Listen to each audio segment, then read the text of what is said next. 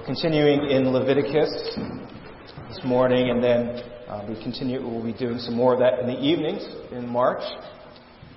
Please turn with me to Leviticus chapter 19. We'll be reading again verses 9 through 18. We've been here before, but we're focusing on particular commands, aspects of loving your neighbor, what that looks like. So please come and read God's Word with me as we read Leviticus 19, verses 9 through 18. When you reap the harvest of your land, you shall not reap your field up to its edge, neither shall you gather the gleanings after your harvest. And you shall not strip your vineyards bare, neither shall you gather the fallen grapes of your vineyards. You shall leave them for the poor and for the sojourner. I am the Lord your God. You shall not steal. You shall not deal falsely. You shall not lie to one another. You shall not swear by my name falsely, and so profane the name of your God. I am the Lord. You shall not oppress your neighbor or rob him. The wages of a hired worker shall not remain with you all night until the morning. You shall not curse to death or put a stumbling block before the blind, but you shall fear your God. I am the Lord. You shall do no injustice in court. You shall not be partial to the poor or defer to the great, but in righteousness you shall judge your neighbor. You shall not go around as a slanderer among your people, and shall not stand up against the life of your neighbor. I am the Lord. You shall not hate your brother in your heart, but you shall reason frankly with your brother, lest you incur sin because of him. You shall not take vengeance or bear a grudge against the son of your own people, but you shall love your neighbor as yourself. I am the Lord. Please pray with me. Father, we come to your word in humility, needing to be instructed. We ask for clarity, for wisdom on a topic that is often very confusing and unclear today. That your commands, that your desire, that your law, and especially your gospel shown in Jesus would shine clearly forth. And so we ask Spirit to open the eyes of our hearts, to see the wonderful things in your law. For we pray this in Jesus' name. Amen. Well, that's not fair. Have you ever said that? Parents, have you ever heard that? It's not fair. I want to start today with a story. You've probably heard of him, a boxer named Joe Louis, born, I believe, in the late 1910s. Born in the Deep South, and his father moved to Detroit because Henry Ford paid the same wages to a black man as a white man. So the family moved from the Deep South looking for better opportunity, and Joe had a natural skill in boxing. And so he soon entered the ring in high school, and he made a name for himself quite quickly, winning championships. Was known as the Brown Bomber, one of the most famous boxers, American boxers of all time. Probably his most famous fights came against his opponent, Max Schnelling. Now, Schnelling, as you might be able to guess from the name, was German. And he fought Joe Louis earlier in the 1930s, and Louis was favored to win, but Schnelling saw a weakness in one of Louis's techniques, and Louis didn't take him that seriously as a challenge, so Schnelling trained hard. He was a little bit older, a little past his prime, but was able to beat Louis because he exploited that weakness. Well, fast forward a couple years, and now Nazi Germany is on the rise. Now, Schnelling was not a Nazi sympathizer, but there was a rematch in America, and you know that this was a politically charged fight. Louis was not only wanting to revenge his loss, but he too was infuriated by the Nazi propaganda about the Aryan superiority, and he said, "It might have been the first time in my life that I really wanted to hurt a man in the ring." This time he trained. Schnelling was even older. The fight was over in 2 minutes. It was probably the first time that many white Americans openly cheered for a black man who was representing them. Well, then there was World War II.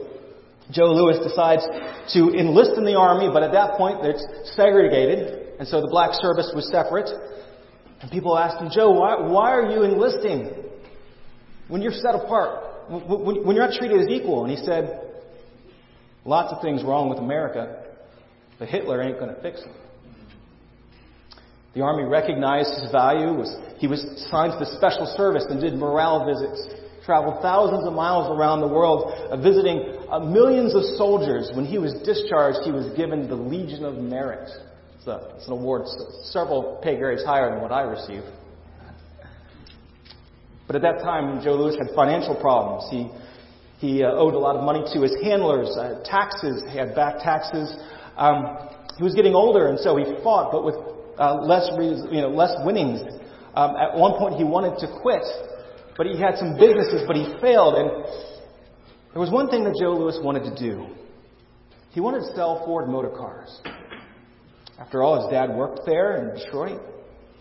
And so he asked Ford if they would allow him to have a franchise. And Ford did an internal poll with some of its more influential members, and you have to understand that Ford had most of its companies in the South, most of its dealerships in the South. And just recently unearthed in the archives are the responses. Some in couched terms, some in no uncertain terms, that we will not have a black man selling cars for the Ford Motor Company. So Joe Louis was forced to fight again. He lost.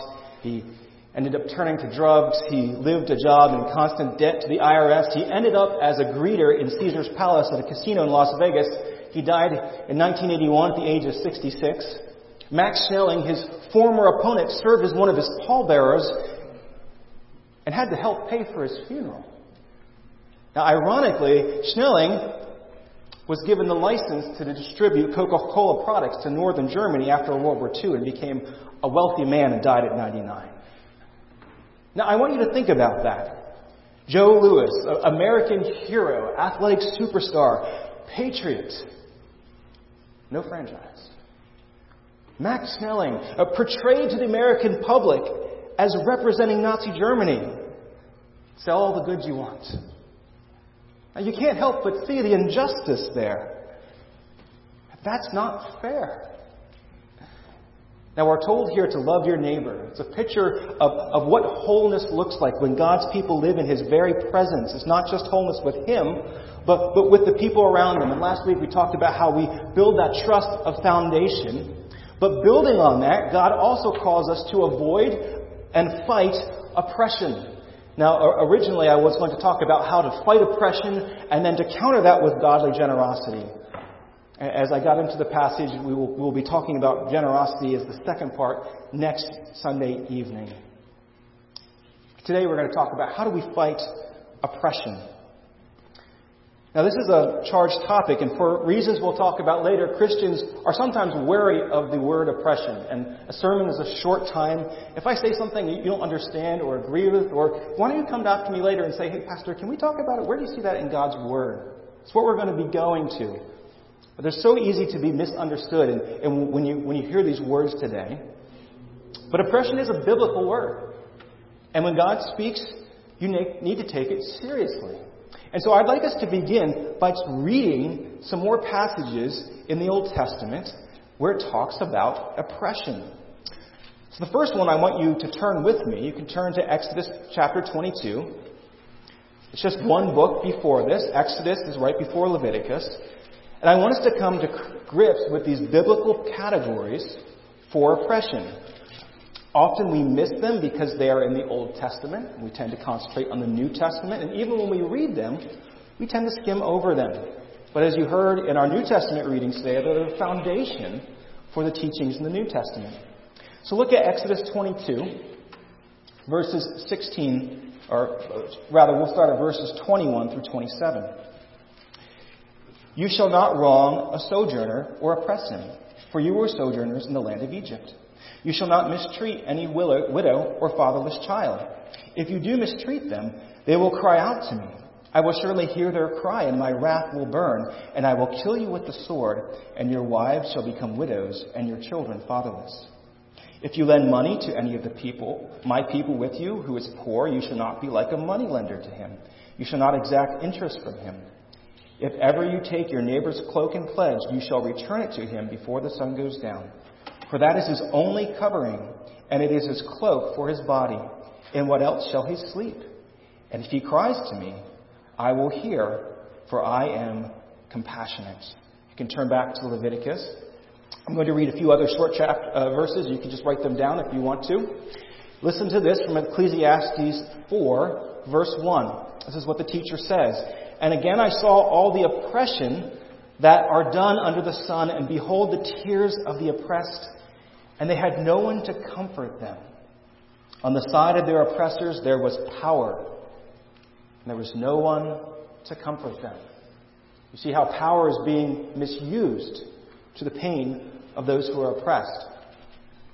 Listen to this in Amos chapter 8 as Amos calls wealthy Israelites to account. Amos chapter 8 verses 4 through 7. Hear this, you who trample on the needy and bring the poor of the land to an end, saying, when will the new moon be over, that we may sell grain? And the Sabbath, that we may offer wheat for sale, that we may make the ephah small and the shekel great, and deal deceitfully with false balances, that we may buy the poor for silver and the needy for a pair of sandals, and sell the chaff of the wheat. The Lord has sworn by the pride of Jacob, surely I will never forget any of their deeds. These are people who have wealth and means who are able to use that to take advantage of those who are poor and vulnerable. Isaiah chapter 1 calls God's people to repentance, verses 16 to 17. Wash yourselves, make yourselves clean, remove the evil of your deeds from before my eyes.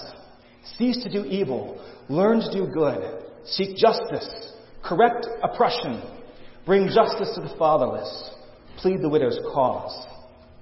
Finally, Proverbs 14:31 brings it together in one short verse. Whoever oppresses a poor man insults his maker, but he who is generous to the needy honors him. That is God. Now we could go on. You could go into the Psalms and the prophets. But here you see God's heart against oppression, his anger. How would you define oppression? Well, if you look at the Merriam-Webster dictionary, it would say unjust or cruel exercise of authority or power. Maybe we'd want to even be a little more specific, an unjust or cruel exercise of God's authority or power, because all authority is delegated. And that's a good definition to fit the biblical examples we see here. Who are the people that are taken advantage of? The widow, the fatherless, the alien or the sojourner. These are vulnerable people who could not fend off those who are in power. They were easily mistreated. Think about that. Why is that? They have no resources. They're living literally sometimes hand to mouth. And so that's why the Lord would say, do not withhold that man's wages, because if you don't pay him today, he and his children may not eat tonight. There was no safety net. And so he says to your fellow Israelite, if you were going to lend to him and take his cloak as collateral, and that's his only coat, you give it back to him, because if it's cold tonight, he might shiver. They have no champion. If someone is to wrong them, there's no one to champion their rights or to advocate for them. And so the Lord says very clearly, you who are in power are not to take advantage of the poor. That is oppression. That is biblical oppression. Now, what does it look like today? Life is challenging today, and in some ways it's more complex. We will talk about fake oppression later on. But there are clear and obvious examples that we can talk about currently and from our past history. An obvious and tragic example is the American slave trade. And there were multiple actors in that, right? There were the tribal leaders in Africa who gladly sold their fellow people into slavery. There was the slavers who brought them across the Atlantic to North and South America, and as it stayed especially long in the American slavery system, there was the slavers, the whole society. This was clearly oppression. If you read the narrative of the life of a slave of Frederick Douglass, who escaped slavery, or Booker T. Washington's up from slavery, who was emancipated from this, it's one of the most tragic blind spots of how professing Christians could read these passages that we just did and not think that in some way they applied to the people they owned as slaves. Well, we can see racism, or perhaps better, ethnic sins, where we favor people who are different from us. Yesterday and today, I had the privilege, and still do know, Mr. Pope, a friend of our dear brother Tom, who's now gone to be with the Lord. But I got to talk with him about what it was like growing up in the 40s and 50s. He moved up to Woodstown, and he was one of the first classes. I can't remember if it was either integrated junior high or high school. But he was in a segregated, would have said back then, a colored junior high. And he said it was better in some ways because the people cared, but it had to be changed. And so we had this integrated school. And my first day at school, it's either junior high or senior high, one of the kids came up to me and he punched me in the stomach and said, "Welcome to school." And he said, I knew. I just couldn't hit back because I would be the one who got in trouble. Right? That's oppression. You can see how governments today oppress. They deny people religious freedoms or other freedoms. You see that around the world. You see that in some ways creeping into our own government at an authoritarian bent. But what about our own circles? How can authority be distorted? Well, pastors or elders can oppress congregations or individuals. Husbands can oppress wives. Parents can oppress children. Now, we need to be very careful here because sin works both ways. And in fact, we had a spirited discussion in Presbytery about this. Because it's not just people in authority that sin to those underneath them. It can go the other way. And in fact, back in Leviticus 19:15, speaks to this very clearly. It says, "You shall not do injustice in court. You shall not be partial to the poor or defer to the great." You don't show favoritism either way. But in righteousness, you shall judge your neighbor. So we need to understand sin goes both ways. But understand there is a unique danger. There is a special and a tragic damage when someone who is in leadership, someone entrusted authority, exerts their power to the advantage of the weaker one. So what is oppression? It's unjust or cruel exercise of authority, godly authority of power. So why would we want to avoid this? Well, there's a pretty common sense answer you can give, because I don't like it when it happens to me. Kids, right? What do you think when someone bigger or stronger than you picks on you and makes you do something you don't like? Probably don't like that. But especially today, we need a more refined response. We need a deeper response. Why does God hate and condemn oppression, as we've read in the Old Testament? Well, here's a few reasons. First of all, He's compassionate. We read this in Exodus. The Lord has a heart for the poor. He cares for them.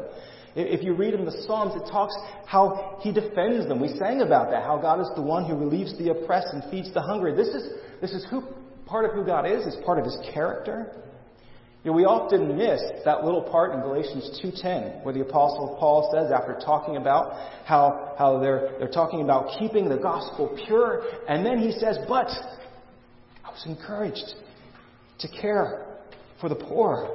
We talked about theology. We fought this creeping teaching which could rob the gospel from us. But the elders asked me to care for the poor. That's because that's who God is. And in fact, oppression is fighting against the Lord's very desire to care for the poor. First reason we avoid oppression, because God is compassionate. But second of all, God created authority and He gave it to you. And we know that God uses His power in an appropriate way. Now, each one of you has or will have or did have authority, power, influence. Right? It all comes from Him. And He gives it to you and me to be stewards of His creation and to care for the people around you. And when you twist that authority and when you use it to hurt and push people down, you're violating the very purpose of that authority. And that's why it's such a serious sin to oppress people. You know, when one of my children get angry and they smack each other, and yes, that does happen in the Barshinger household, that's not a good thing. And in fact, usually it's context dependent, but usually that child gets a spanking. And there's discipline. But what if I were to do that to my children? And in fact, there was a time where my little Rachel, we were talking about this, and they always debrief. We don't necessarily do this, but when there's discipline, they'll talk about it afterwards. And I said to Rachel, I said, what would be wrong for one of you to smack another? But I said, what if I smacked you for no reason, not even as strong as I could? And she said, then you'd be a bad daddy. Right? And she knows that. Oh, by the way, interesting, isn't it? Isn't it interesting that even though we spank our children and we do it lovingly and we do it with this undertone of loving, consistent discipline, that she knows the difference between spanking and discipline and a father striking in an oppressive way, even though not a quite 4-year-old. Isn't that interesting? But you'd be a bad daddy. You're twisting that authority. And when you take advantage of your fellow human and your neighbor, whatever power or authority you have, you're dishonoring God. Remember that pithy little statement from Proverbs 14:31. Whoever oppresses a poor man insults his maker, but he who is generous to the needy honors him. You could also look in the New Testament. We're not going to spend time, but mainly when oppression is used in the New Testament, it's talking about Satan oppressing and destroying the world. And once again, just like lying, Satan is the father of lies. Satan is the ultimate oppressor. When we join in oppression, you are joining Satan. The Lord takes this very seriously. And so we need to fight oppression in our own lives and advocate in the world around us. Now, 50 years ago, I would have continued the sermon this way and maybe defined oppression in ways that might have been culturally challenging and then gone on sharing the gospel into generosity, but that is not how I can preach today. Some of you may have questions right now. In fact, some of you may not like the word oppression. You might say, Pastor, I get that slavery is wrong. It's terrible. But now I'm told that I'm an oppressor simply for the color of my skin. Or I understand there are times in the past where women weren't always treated fairly by society. But now because I'm a man who's married and I hold down a job and raise my kids, I'm part of the patriarchy. I'm an oppressor. Or kids, if you refuse to post the BLM fist or whatever is in vogue these days or fly the flag at school, you're an oppressor. Or perhaps even worse, if you meet a young woman who tells you, my pronouns are ze, zer, and them. And you say, not cruelly, but kindly, I'm sorry, but you're clearly a she. You're an oppressor. You're a dead namer. Or you can even go further. If you drive, it used to be an SUV, but now it's just a gas-powered vehicle, or you take a flight to Hawaii or some other distant place in the jet, you are committing climate injustice. You too are an oppressor. Well, this puts you in a difficult situation, doesn't it? Because these people are using the biblical word oppression to describe things that aren't really oppression. In fact, sometimes they talk about good things like family and hard, honest work, and even the gospel as part of a system of oppression. Well, what do you do? Because on the one hand, God calls you to avoid and fight true oppression as He defines it. And if we've been honest, there are times in the past when the American church has not done a good job of that. There's some good instances, and there's some bad instances. There's been wonderful examples in church history, but we've had a mixed bag. And we should say, no, we don't want to be like that. We want to be a stellar example of avoiding oppression. But on the other hand, there are people and forces in society that call all kinds of things oppression, that range from the dubious at best to the very things that God calls you to do. It's a very confusing time, isn't it? So I'm going to call that fake oppression, when this oppression goes against what God calls you to do. Now, it goes by many different names. It comes from a worldview, a way of thinking that traces its roots all the way back to Karl Marx. You probably hear different names, cultural Marxism, critical theory, sometimes social justice, woke ideology. It's purposely vague. It came through academic circles really right around World War II when academics fled from the Frankfurt School, came to Germany, exploded in the postmodern era and the deconstructionists in the 1960s. Right? Now you might say, Pastor, you can't talk about politics. This is starting to sound very political. And I would agree that we as Christians, especially ministers, we're not going to preach about tax bracket percentages. We're not going to preach about specific policies. But this is not a particular policy. This is a worldview. This is a philosophy. This is an anti-religion that is making religious claims. Now, there are other people that can define this much better than me. You could look at the book by Vodi Balcom, Fault Lines. There's a new book spoken well of by Neil Shimby and Pat Sawyer, Critical Dilemma, if you want to read more about this. Here's what I'm going to talk about, and you can just spot this fake oppression. When they talk about only oppressor and oppressed groups, right? That's all that you have in the world. Always dividing. There's always oppressed and oppressor groups.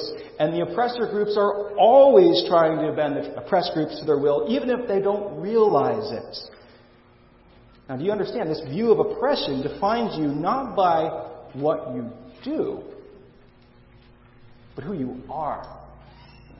And this is coming with an ever-expanding categories of oppression. You're rich, it's by your gender, it's by your race, it's by your sexuality, it's by your religion.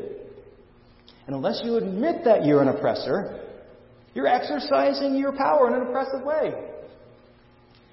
Now, I want you to see this and notice very significant, though sometimes subtle differences between true biblical oppression that God has clearly laid out and this fake oppression. Right? Biblical oppression says power and authority are not evil. It is misusing power and authority that is evil. Fake oppression says power is always evil in the hand of the oppressor. I want you to see how biblical authority plays out in some of these categories that I mentioned.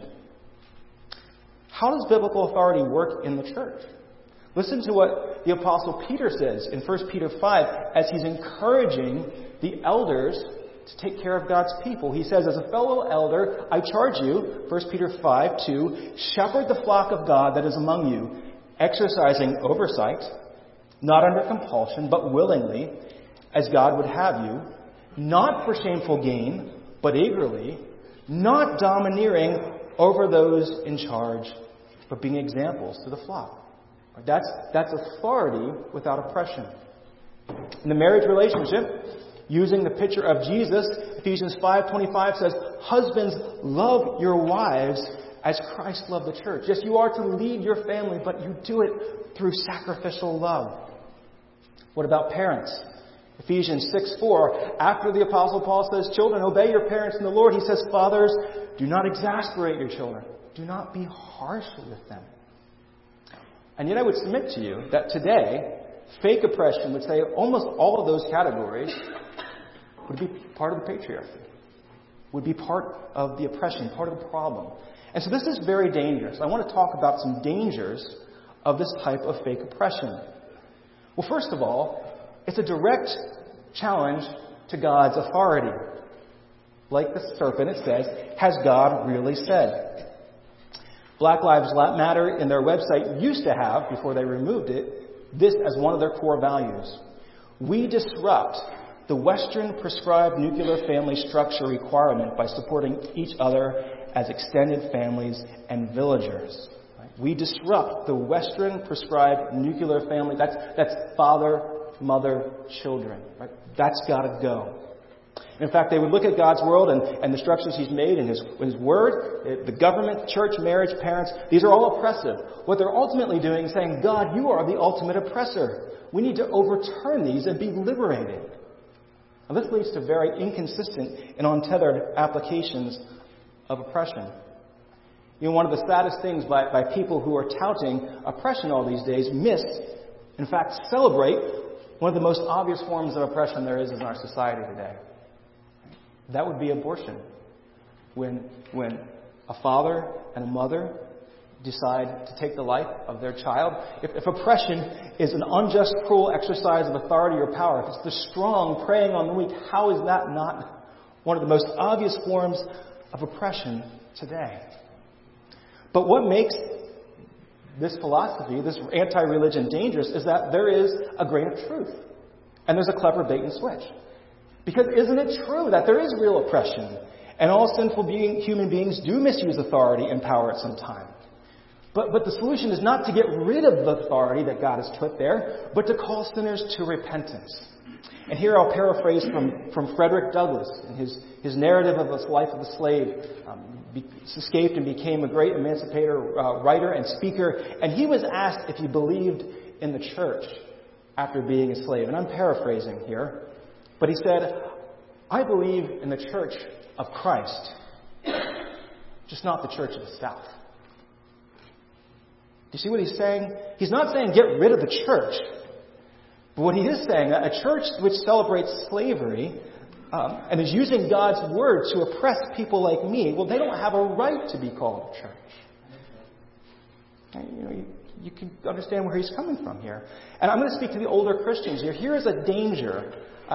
If you're sitting on the sidelines and you're saying, oh, this woke this and woke that, well, one of the reasons why young people might find it attractive is if the church is not speaking and acting according to what God commands. It can be a counterfeit that young people might find attractive if we in the church are not doing what calls us to do. Well, another problem is that fake oppression does not solve legitimate oppression. It only reverses it. During the time right around George Floyd's death, and there's books that were being just coming to the surface, White Fragility. Someone lent me How to Be an Anti-Racist by Ibram X. Kendi. And so I read it. Thought it would be useful for me to read someone who thinks very differently than I do. But I was very sad both to see some of the real challenges he had in his life, but that his solution, which he put unapologetically right up front, is that the solution to discrimination, whether it's real or not, is reverse discrimination. And it just broke my heart. I thought, oh, that is just going to make more bitterness. It's just going to perpetuate the cycle of anger and hate. It's just going to cycle vengeance and anger and resentment. That's why fake oppression is dangerous. It doesn't have a solution. Someone said that critical theory is the doctrine of original sin without a doctrine of repentance or redemption. Right? You're a sinner, so there's no way to be saved. This is also dangerous because it gets mixed with Christian theology. It's basically the social gospel 2.0. 100 years ago, people said, Jesus didn't come to save us from a holy God and bring us to live in His presence, but to give us a better life now here on earth. Nothing more, nothing less.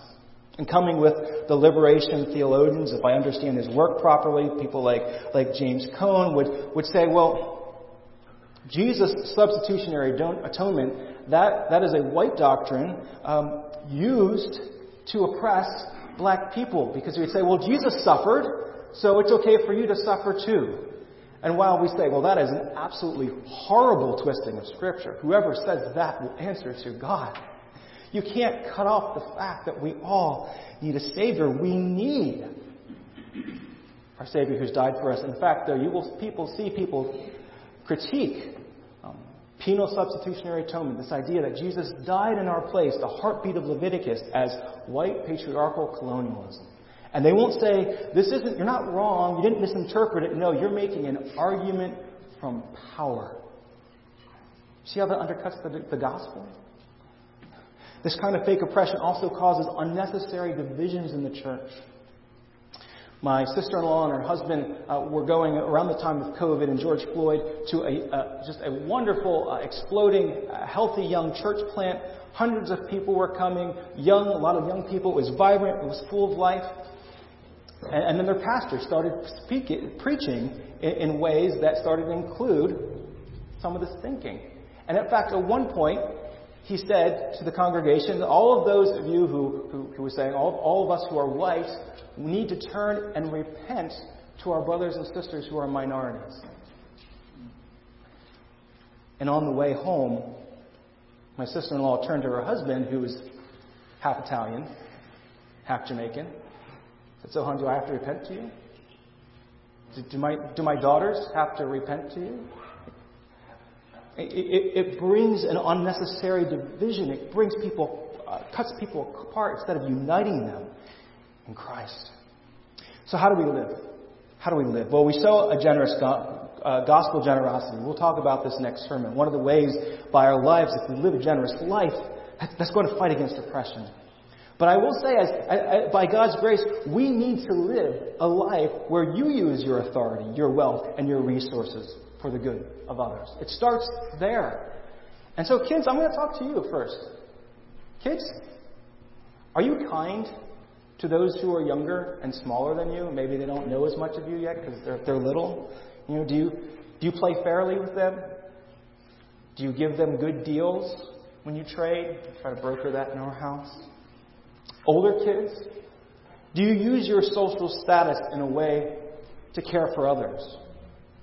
Do you use if you're good with words, or your popularity in a way to build people up instead of tear others down who are on the outside? Parents, do you humbly discipline your children in love, knowing that your Father disciples you? Bosses, do you care for your employees, knowing that you too have a master in heaven? Here's a good question for you. Whenever you're in a position of authority or influence, ask yourself, if the roles were reversed, would I choose me to be my leader? The way I'm acting right now. It's a good question for us to think about as we say we don't want a hint of this oppression in our own lives. But then how do you fight fake oppression? How do we do that? I'm going to mention a few ways. First of all, parents, be very careful who is discipling your children. Be very careful who's discipling your children, because your children, especially your young children, soak up everything. Last year I hit Sammy with a dad joke, and I said, Sammy, how do you catch a squirrel? And he said, well, Daddy, the answer is, I still have to work on my dad jokes, clearly. The answer is, you climb up a tree and act like a nut. That is the proper PA answer. To which Sammy replied, you shoot him with a gun. Which was kind of funny. And then I talked to my neighbor Lucian. He said, oh yeah, that's the correct answer. And it just struck me. Now, I didn't teach that to my son. Now, I have no problem with hunting animals if we're respectful to the animals. But the point was, I did not teach Sammy that answer. He absorbed it from South Jersey culture. Do you know there's a concerted effort to disciple your children away from Jesus? And it's in the public schools. It's in big tech. It's in business. It's in Disney. It's in sports. And parents, you do not have to have a PhD in it, but you need to be versed in it. You need to read up on it. You need to listen to podcasts. You need to read articles. And if you feel like that's over your head, come talk to the elders or pastors. We can help you disciple your kids. We can disciple you to disciple your kids. But you need to talk to children about these things. You don't hide it. You don't discuss it. At the dinner table today, you can say, so what is oppression? What does God say is oppression? Where have you seen real instances of oppression? And I will challenge you to consider, where are you sending your kids? Are you sending them to public school? And if you are you fighting in prayer? Sometimes you don't have a choice. But are you realizing that although there are good school teachers, and there might even be good schools, that the entire system from the top up, is designed to disciple your children away from Christ? Are you aware of the impact that phones can have before your children are discerning? How quickly are you giving them to your children? Parents, be very careful who is discipling your children. Secondly, be uncompromising in the faith of God. Do not compromise with God's truth. You know, you cannot win some people. Sometimes with this fake oppression, you're just going to be an oppressor in their minds. It's kind of like that question, when did you stop beating your wife? How do you answer that? Instead, you lovingly, firmly stand for the truth. That's all you can do. But then for others, I want you to extend love and compassion toward those who are hurting. You know, I chose the story of Joe Louis because at least it gripped me about the unfairness. Praise God how fast, in many ways, our society has changed. But I want you to put yourself in the place of maybe Joe Lewis's child or grandchild. He's just a few years older than my grandfather. He could have a grandson or granddaughter my age. How might you feel if your grandfather was treated this way? And first of all, thinking, man, my grandfather turned out to be a Ford motor car tycoon. I'd be doing a lot better off. You might be a little bitter. You might sense the injustice a little bit more sharply. And, you know, if America has been good to you, before you just say, oh, that's fake oppression, that's not really oppression, maybe you can sit with that person. And you know, you can never repent of something you didn't commit, but you can condone the past and sin in the present, and you can sit and weep with those who hurt, and understand maybe even how they might see oppression where, biblically speaking, it isn't. You know, if there might be a young woman who has been repeatedly mistreated by men in her life growing up. You might understand why she's attracted to an unbiblical form of feminism. Now, it doesn't mean you stay there, but you start there.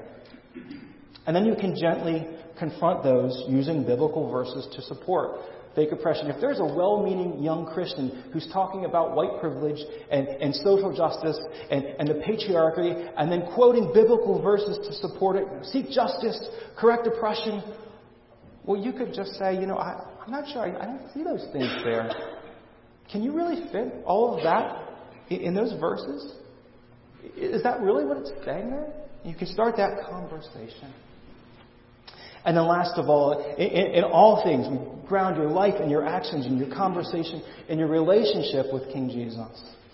Because it's not knowing the philosophies of the day. It's not even going to be exceedingly generous in what we have and do in our lives, although those can be good things. It's the good news of Jesus that changes lives. And it's going to be the power of the gospel that binds up hurts and wounds and bitterness and breaks the cycle of retribution of an eye for an eye and getting worse and worse. It's the beauty of his sacrifice as one who has put aside his power and experienced injustice for us that will move us to be radically generous. And it's his authority and truth and that foundation that will allow you to take that stand, even when other people say, you're an oppressor. And when you're misunderstood. And perhaps mistreated in turn. It is Jesus' suffering that causes you to join him by grace in his suffering. Right? This is the Lord that you serve. This is the one that you love. And so what do you have to offer this world? Not to deconstruct the deconstructionists or even radical generosity, but a Savior who makes you right with your Father and so allows you to love your neighbor. May that be us this week. Please pray with me. Father, we thank you that you have a heart for those who are hungry, for those who are needy, for those who are hurting and oppressed. And I pray that if there are people who are hurting now, who have hurt or wounds or scars or bitterness, that Jesus would be the one who can calm and comfort them. Father, it's a difficult time. And so we ask your grace to live boldly and humbly before you, that we would truly love you and so love our neighbors. We pray this in Jesus' name. Amen.